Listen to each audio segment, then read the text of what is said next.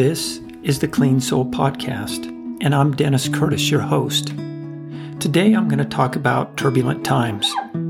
We are definitely in turbulent times, and we need wisdom. We need the wisdom of God. The decisions we make will affect aspects of our life. Some choices we make little differences. Some bring blessings, but there are those that cause real trouble.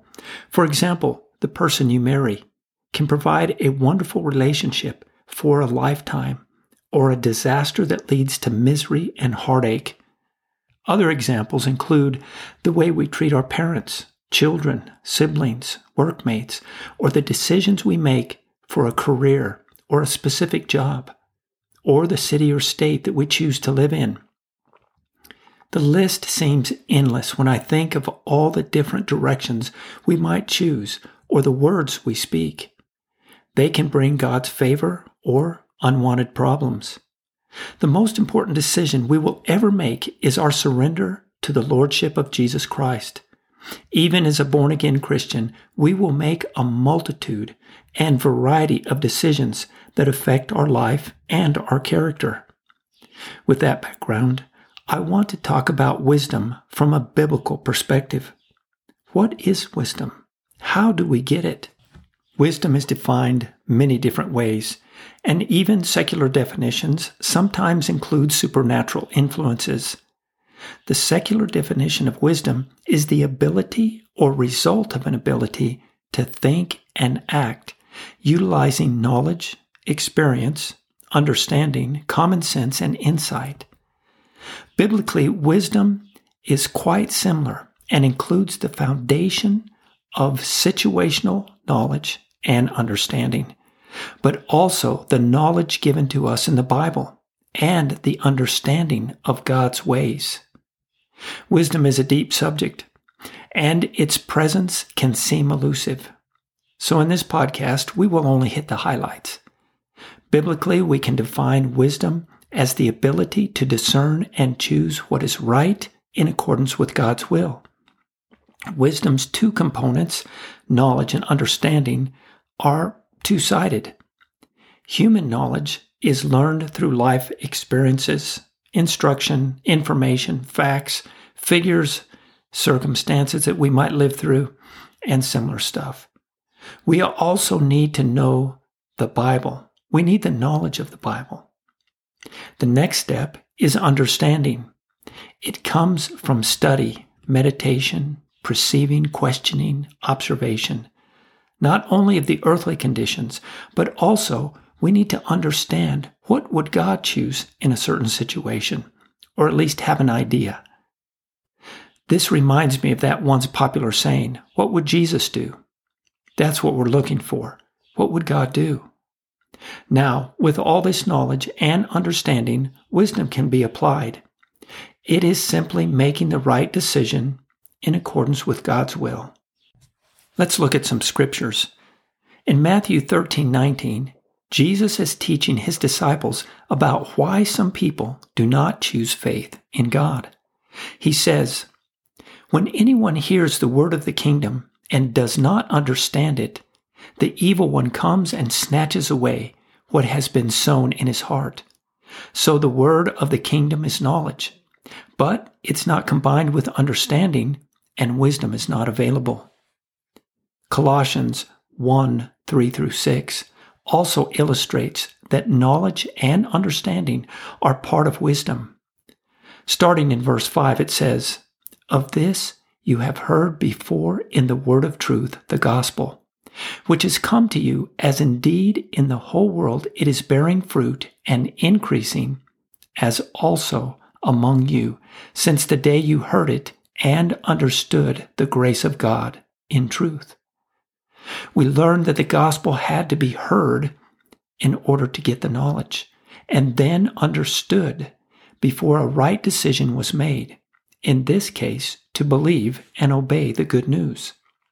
In verse 9, Paul indicates that he prays that the Colossians would be filled with the knowledge of God's will in all spiritual wisdom and understanding, so as to walk in a manner worthy of the Lord, fully pleasing Him, bearing fruit in every good work and increasing in the knowledge of God. Therefore, godly knowledge, coupled with understanding, gives us the ability to choose God's ways, the way of wisdom.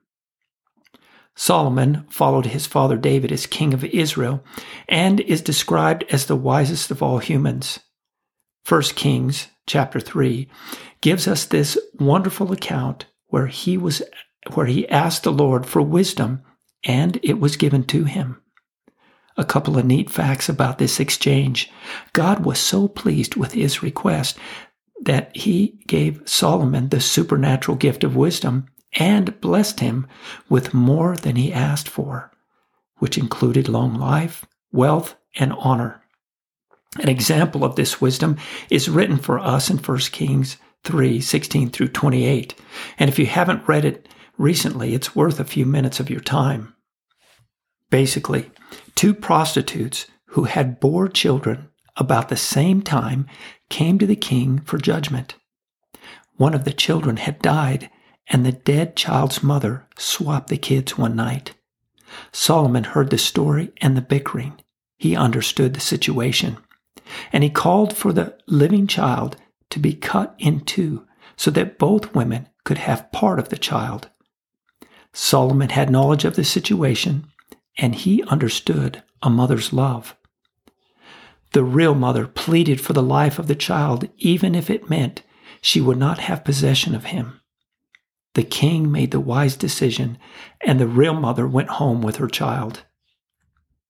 We now know that wisdom comes from a process of gathering knowledge, not only of the situation, but also of God's ways, understanding the possible results and how God would judge the situation. But there's another factor. Psalms 111:10 says, "The fear of the Lord is the beginning of wisdom. All those who practice it have a good understanding." Proverbs 1:7 says that the fear of the Lord is the beginning of knowledge. What is the Lord trying to tell us in these two scriptures? I think it's our heart attitude. We will need to approach our gathering of knowledge and develop our understanding with reverent respect for God and His Word. This calls for humility and a diligence to know God, His Word, and His ways. Then, when the time comes, our decision will be formed from godly wisdom. Like Solomon, we can ask for wisdom. God is still in the business of blessing those who ask for wisdom for any situation we find ourselves in. I believe that God is delighted when we ask for wisdom. James 1:5-7 says, "If any of you lacks wisdom, let him ask God, who gives generously to all without reproach, and it will be given to him. But let him ask in faith with no doubting. For the one who doubts is like a wave of the sea that is driven and tossed by the wind. For that person must not suppose that he will receive anything from the Lord. He's a double-minded man and unstable in all his ways." To me, to ask for wisdom with no doubting seems a little bit daunting, but God is good and He'll help us through the process. Also, James 3:13-18 gives us further instruction. There are two types of wisdom: ungodly, defined as earthly; unspiritual, demonic. Ungodly wisdom will always be accompanied with bitter jealousy, selfish ambition, disorder, and every vile practice. Godly wisdom will be modeled with humility, peace, gentle reason, mercy, good fruits, impartial and sincere. The keys are humility and faith takes a two-way relationship with God. I can't say it enough. Develop your relationship with God through Bible reading, study, and prayer, being sure to listen for His voice. Seek God with humility and purpose. So, I think you get the basic ideas about wisdom.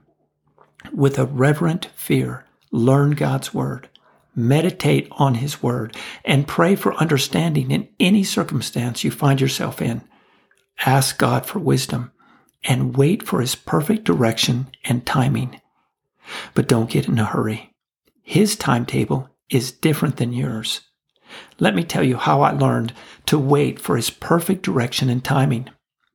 I was born again in a little town called Brechin, Scotland, and after a few months of walking with the Lord, He called me to be a missionary to Scotland. I heard His voice and set my heart to do as He instructed. Years later, at the end of my naval enlistment, I headed out to Scotland to be a missionary. I was obeying my call to Scotland. Just before entering a missionary school in northeast Scotland, I was given godly counsel and knew in my heart that something was amiss. I headed back to New Mexico, tail tucked between my legs, wondering what went wrong. How did I miss God's voice when I was so sure? I got a job, and my life seemed hard, and tough times were abundant. It seemed like the heavens were brass. It took me about 8 months, and I realized God had never called me out of the Navy, so I re-enlisted.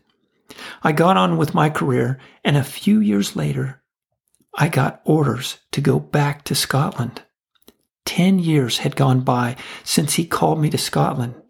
His call was on His timetable, not mine. During that tour, I was instrumental in the development of a Scottish church, which grew exponentially in a small town called Montrose. It was not what I planned, and it was not what I thought a missionary would look like. But I had heard His voice 10 years earlier. I missed His perfect timing the first go-around, but needless to say, He got me back on track. There is so much about wisdom in the Bible. God is so good to us and wants to fill us with His wisdom. He knows the beginning from the end. Let me leave you with one last scripture out of Colossians chapter 2. Paul is explaining his ministry goal for the believers, and he says, "To reach all the riches of full assurance of understanding and the knowledge of God's mystery, which is Christ, in whom are hidden all the treasures of wisdom and knowledge."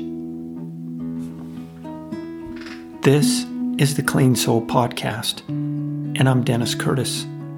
If you have questions or comments, feel free to reach out to me on my website, thecleansoul.org.